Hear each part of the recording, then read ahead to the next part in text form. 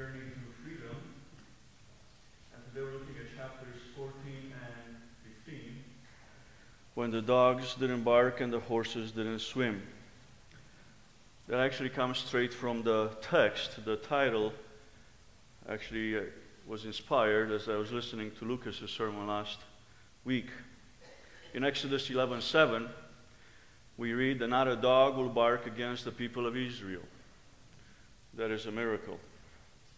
And at the end of chapter 14, the Bible says, the waters returned and covered the chariots and horsemen of all the host of Pharaoh that had followed them into the sea. Not one of them remained. For the Israelites, that was a time of salvation. But for the Egyptians, that was a time of judgment. So what we learn today is that God will get glory for himself, either through our salvation or through our judgment. God will get glory. And we have the opportunity to choose. And we'll look at chapters 14 and briefly in 15. So let's dive right in. First, chapter 14 starts with fickle Pharaoh who changes his mind. And he has a wrong idea about Israel. He thinks Israel is like sheep lost in the wilderness. And he treats them like that. Look at me, chapter 14, starting in verse 1. Then the Lord said to Moses, tell the people of Israel to turn back and encamp in front of Pi Hahirot, between Migdol and the sea, in front of Baal Zephon. You shall encamp facing by the sea. For Pharaoh will say of the people of Israel, they are wandering in the land, the wilderness has shut them in. And I will harden Pharaoh's heart, and he will pursue them, and I will get glory over Pharaoh and all his hosts. And the Egyptians shall know that I am Yahweh, that I am the Lord. And they did so. When the king of Egypt was told that the people had fled, the mind of Pharaoh and his servants was changed toward the people, and they said, what is this we have done, that we have let Israel go from serving us? So he made ready his chariot and took his army with him, and took 600 chosen chariots and all of the chariots of Egypt with officers over all of them. And the Lord hardened the heart of Pharaoh, king of Egypt, and he pursued the people of Israel while the people of Israel were going out defiantly. The Egyptians pursued them, all Pharaoh's horses and chariots, and his horsemen and his army, and overtook them encamped at the sea. What we see here is a rendering of the Egyptian chariot.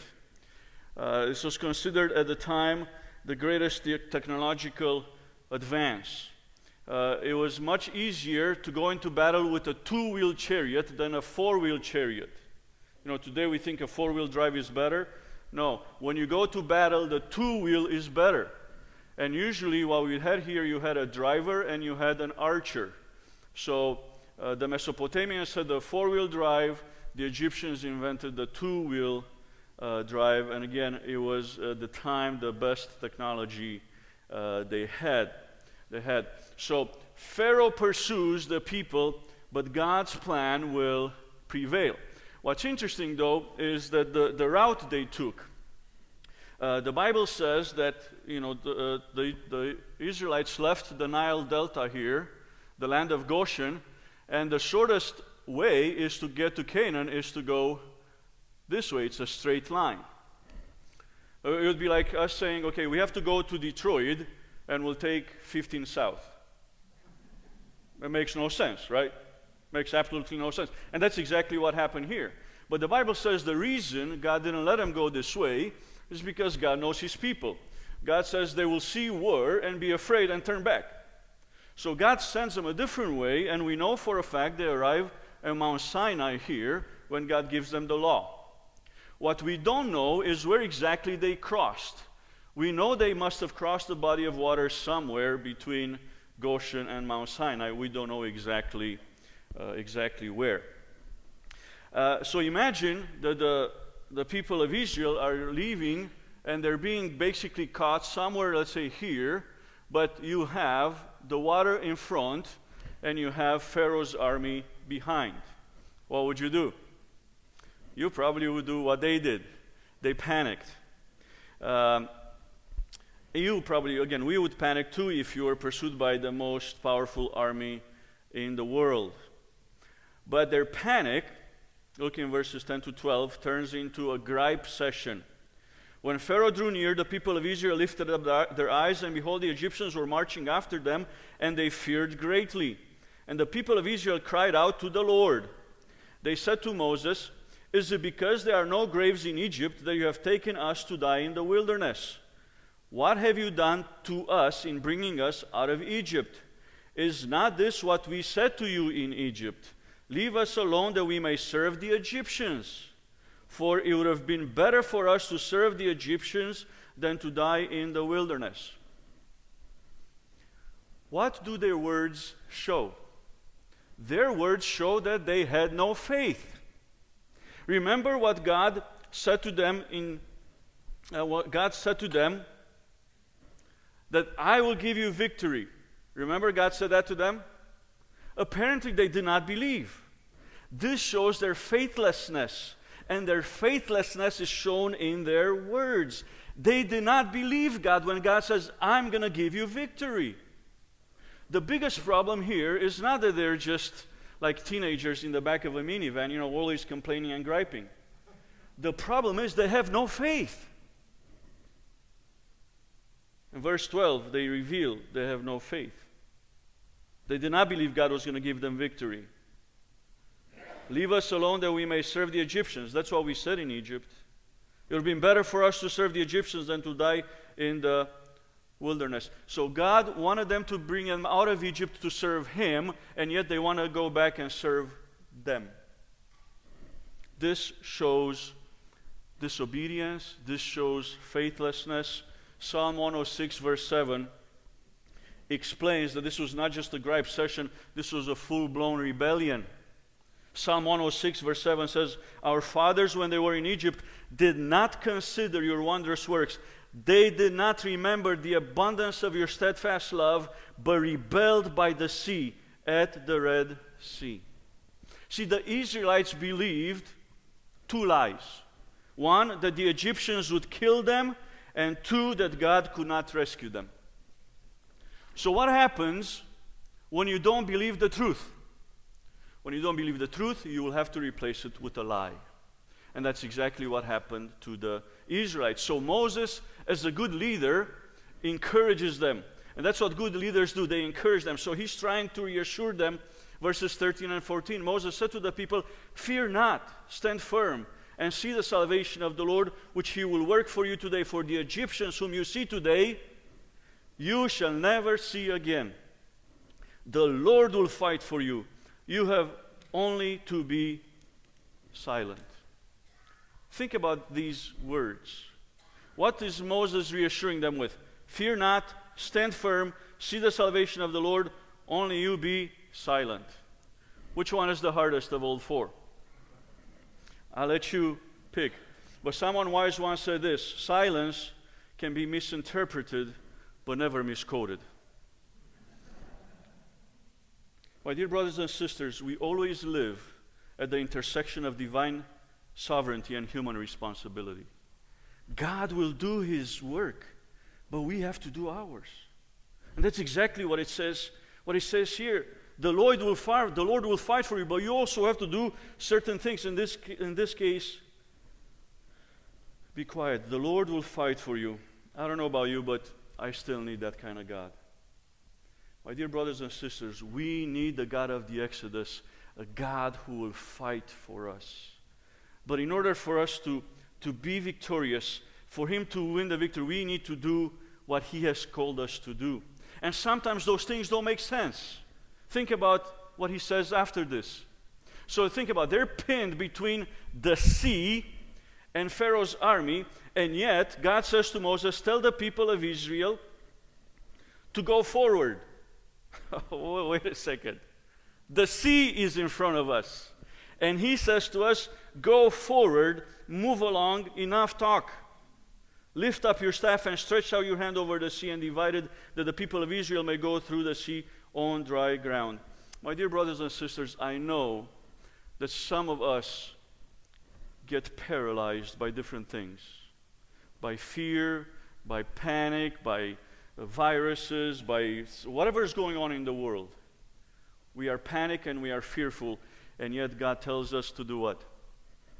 Keep going. Move along. It doesn't make sense. It doesn't make sense. The sea is in front of me. I'm going to drown. And when we do that, when we don't obey God and we stay and we are paralyzed, we cannot experience the victory of God. Keep going. Some of you need to hear that today. You haven't been doing anything. And God is telling you, move forward. Keep going. Enough talk.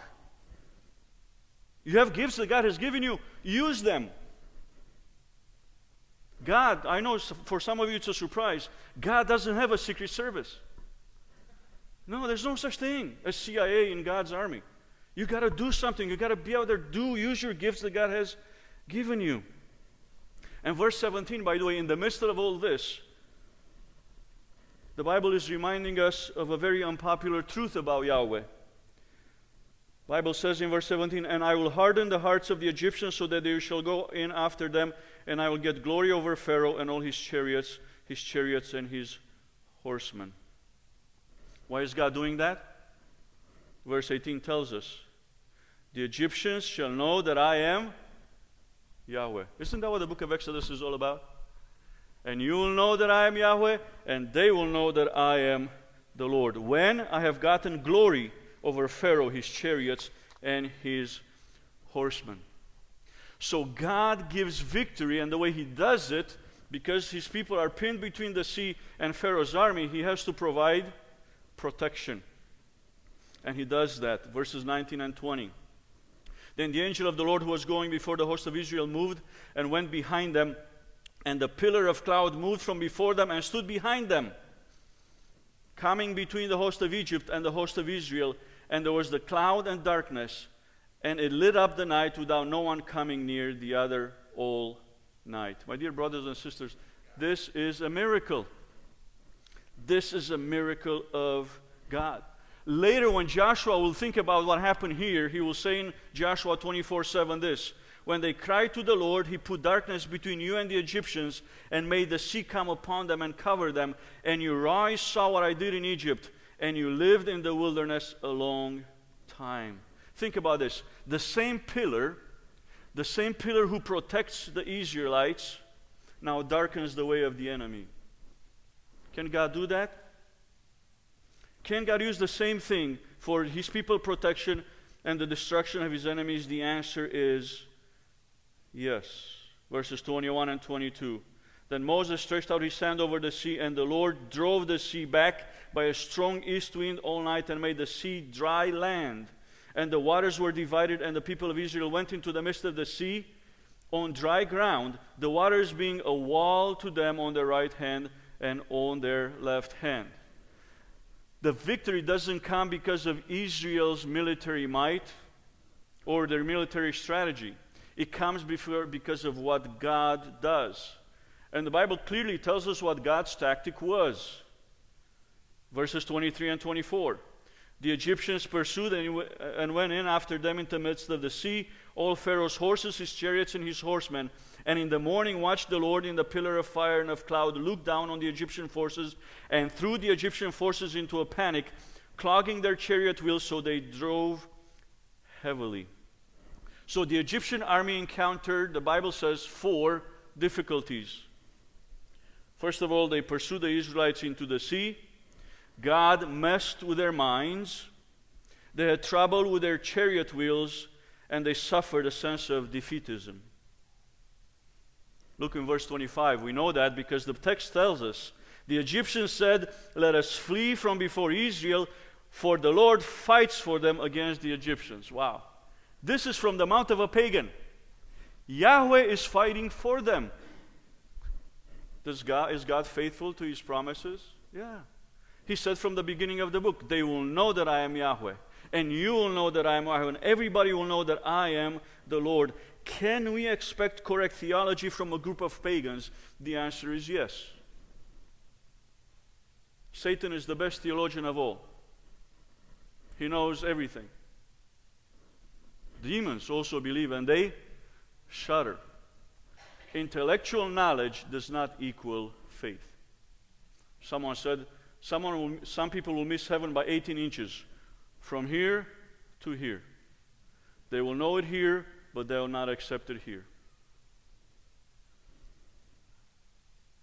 You will know that I am the Lord. God fulfills His promises. He threw the Egyptians' forces into a panic, and God then gives the victory. Verses 26 to 28. Then the Lord said to Moses, stretch out your hand over the sea, that the water may come back upon the Egyptians, upon their chariots, and upon their horsemen. So Moses stretched out his hand over the sea, and the sea returned to its normal course when the morning appeared. And as the Egyptians fled into it, the Lord threw the Egyptians into the midst of the sea. The water returned and covered the chariots and horsemen of all the host of Pharaoh, and had followed them into the sea. Not one of them remained. Did you catch that? It's actually in your Bibles. The Bible actually says the Lord threw the Egyptians into the midst of the sea. My dear brothers and sisters, the story is simple. God will get glory, either through our salvation or through our judgment. You get to pick. You get to pick in what team you are. I'm asking you to take God seriously.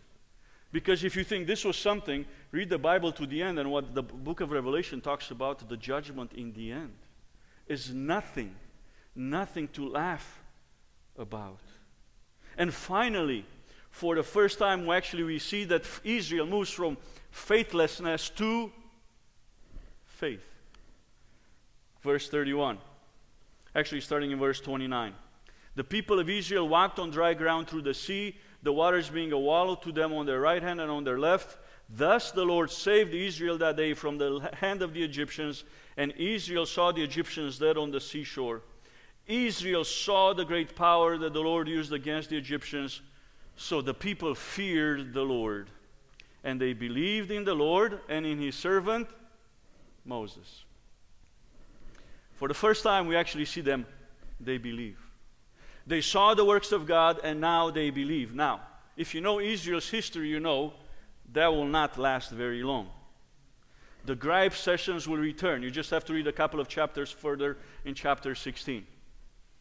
But at this time, the Bible says, the people feared the Lord, they believed in the Lord, and in His servant Moses. By the way, the servant of the Lord, that title for Moses, is the highest title a mortal can have in the Old Testament. Servant of Yahweh, servant of the Lord. It's more than just a believer. It's one who acts on God's behalf. Moses was God's personal representative. Moses was Yahweh's personal representative. Israel saw, Israel feared the Lord, and finally Israel believed. So what's the timeless principle? The timeless principle that was true yesterday, it's true today, it will be true tomorrow, is this, that the Lord, Yahweh, is able to deliver His people from danger because He is the sovereign God of creation. I don't know about you, but I still need the God of Exodus. I still need a God who makes His promises and who keeps His promises.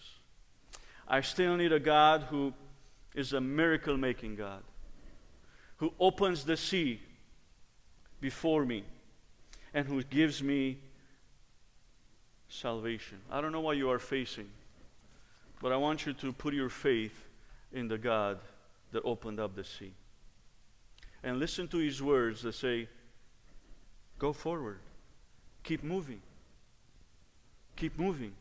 Trust me and trust in me. And what we see in chapter 15 then, basically chapter 15 is our application. How do we apply the truth that we have learned today? Well, chapter 15 is all about praise. The Israelites turned to song and they praise God for who He is and what He has done. So chapter 14 is written in prose, and it's about, I've been told I can't pronounce this word correctly, but so I'm going to spell it. It's W-A-R, ship. Verses 15, it's W-O-R, ship. You guys know what I'm talking about, right? For me, both of them are worship. Yeah, I know.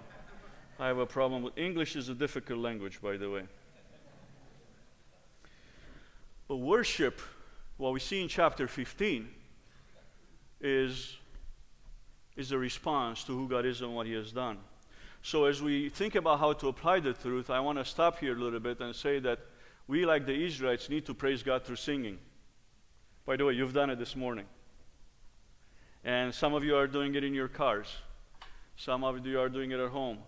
See, it doesn't say praise God through singing only when you're at church. Moses and the people of Israel sang this song to the Lord, saying, I will sing to the Lord, for He has triumphed gloriously. The horse and his rider He has thrown into the sea. Can you imagine Moses leading a group of a million people through song? Wally, would you like to lead a million people choir? Wouldn't that be great? To have a choir of 1 million people. Growing up in Romania, my dad was the choir director. By the way, my parents are here today. That's why I had to dress nicely.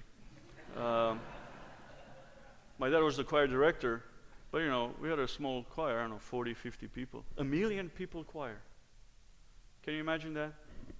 But here's what I want us to learn, my dear brothers and sisters, that there are benefits of singing together. Don't you love it when we sing together? Actually, there are two things that happen when we sing together as a congregation. One, it unifies the congregation. When we sing together, we show unity. And unity is important in the life of the church. Think about this. The congregation does the same thing together at the same time. See, right now, I'm speaking, you're listening. Some people are working back there. But when we sing together. It's something that, the only thing that we do together as a whole. Parents and grandchildren, and children and grandparents, they're singing together. Think about the technological advancements of today. When we get together, we are on our phones, right? Think about it. When we are at church and we sing together, we're actually doing the same thing together. It's a wonderful thing. Do you think that will work in our homes if we do it? With our families? Think that will help? I think it will help. First of all, singing together unifies the congregation. And second of all, it strengthens the congregation. Because when we sing together, we proclaim truth together. We sang this morning, I'm no longer a slave to fear. It's one thing if I tell you that, if it's the other if we sing it together. That's powerful. Think about the words that we sang this morning. The Lord of angel armies is always on my side. It's one thing if I say it, it's another thing if I read it, it's another totally different thing if we sing it together. You might say, I don't have the gift of singing. Nowhere does it say in the Bible that you have to sing in tune, to have perfect pitch, to sing. That's why it says a joyful noise. Some of you make joyful noises. Now, it doesn't mean you're going to lead the singing, but you can sing. It's one thing that we can all do together. If you look, the congregation sings together. James Montgomery Boyce described music as, and I quote, music is a gift from God that allows us to express our deepest heart responses to God and His truth in meaningful and in memorable ways. And it is the case of our hearts joining with our minds to say yes, yes, yes to the truths we are embracing. The Bible says that all the Israelites sang. One rabbi imagined that even the babies at their mother's breasts were singing. Here's what one rabbi writes. Says, even the suckling dropped their mother's breasts to join in the singing. Yeah, even the embryos in the womb joined the melody. And the angels' voices swelled the song. I love it. Everybody was singing. So praise God through singing. Praise Him for the fact that He is the source of strength and song. The Lord is my strength and my song. He has become my salvation. This is my God, and I will praise Him, my Father's God, and I will exalt Him. Verse 3. I know this doesn't sound like a good stanza, but it says, the Lord is a man of war. The Lord, Yahweh is His name. God is described as a warrior. Yahweh is a warrior. That's why Psalm 24:8 says He is mighty in battle. We read that Yahweh is the Lord of hosts, of many armies. That's Lord Sabaoth. That's actually biblical. We are singing truth when we do that. What are we singing when we say that He's the Lord Sabaoth? We say that He's our commander-in-chief. That's what we mean. That should prompt us to praise Him.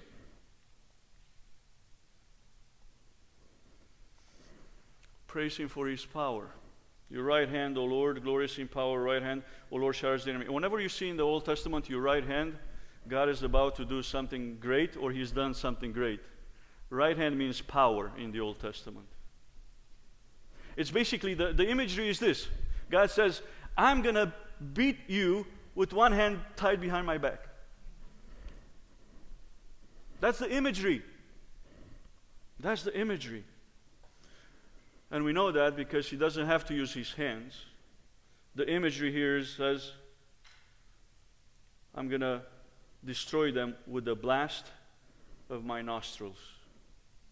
It's obviously a figure of speech. The question is, my dear brothers and sisters, does God still have the power to save? 2 Peter 3:9 says that He does. The Lord is not slow to fulfill His promises, some count slowness, but He's patient toward you, not wishing that any should perish, but that all should come to repentance. See, God is patient and wants you to come to Him. God is still powerful and He can save. He's still the Savior. The question is He your Savior?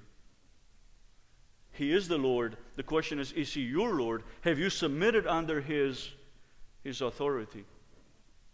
We have to praise Him for His power, and the greatest power He showed was in the person of Jesus Christ. See, on the mountain of transfiguration, the Bible tells us in Luke what happened. Jesus was transformed, but there was something here in the text that's very important to our text.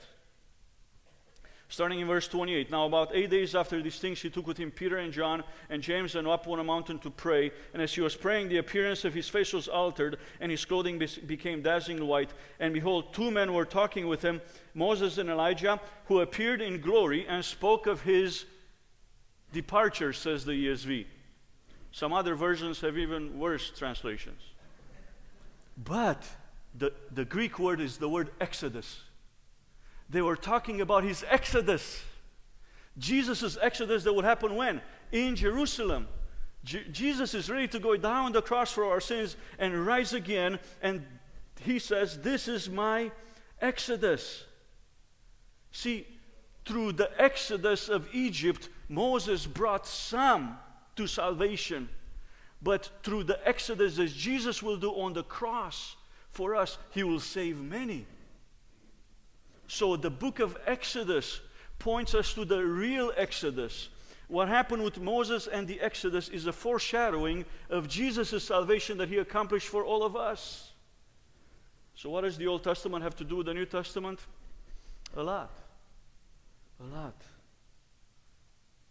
Moses delivered Israel from physical bondage. Jesus delivers us from spiritual bondage. So praise Him for His faithfulness.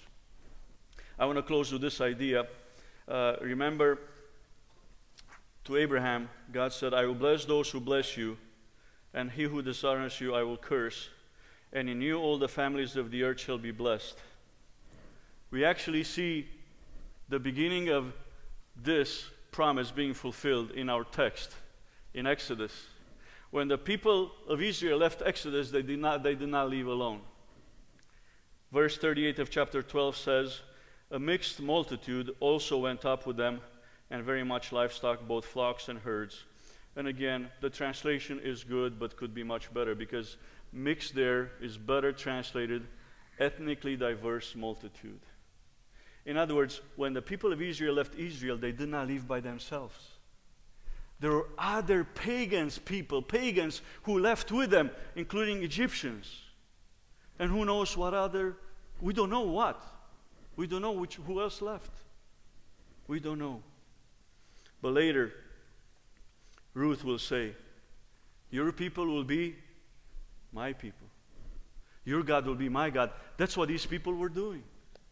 They left with Israel because they indeed saw that Yahweh is the only true God.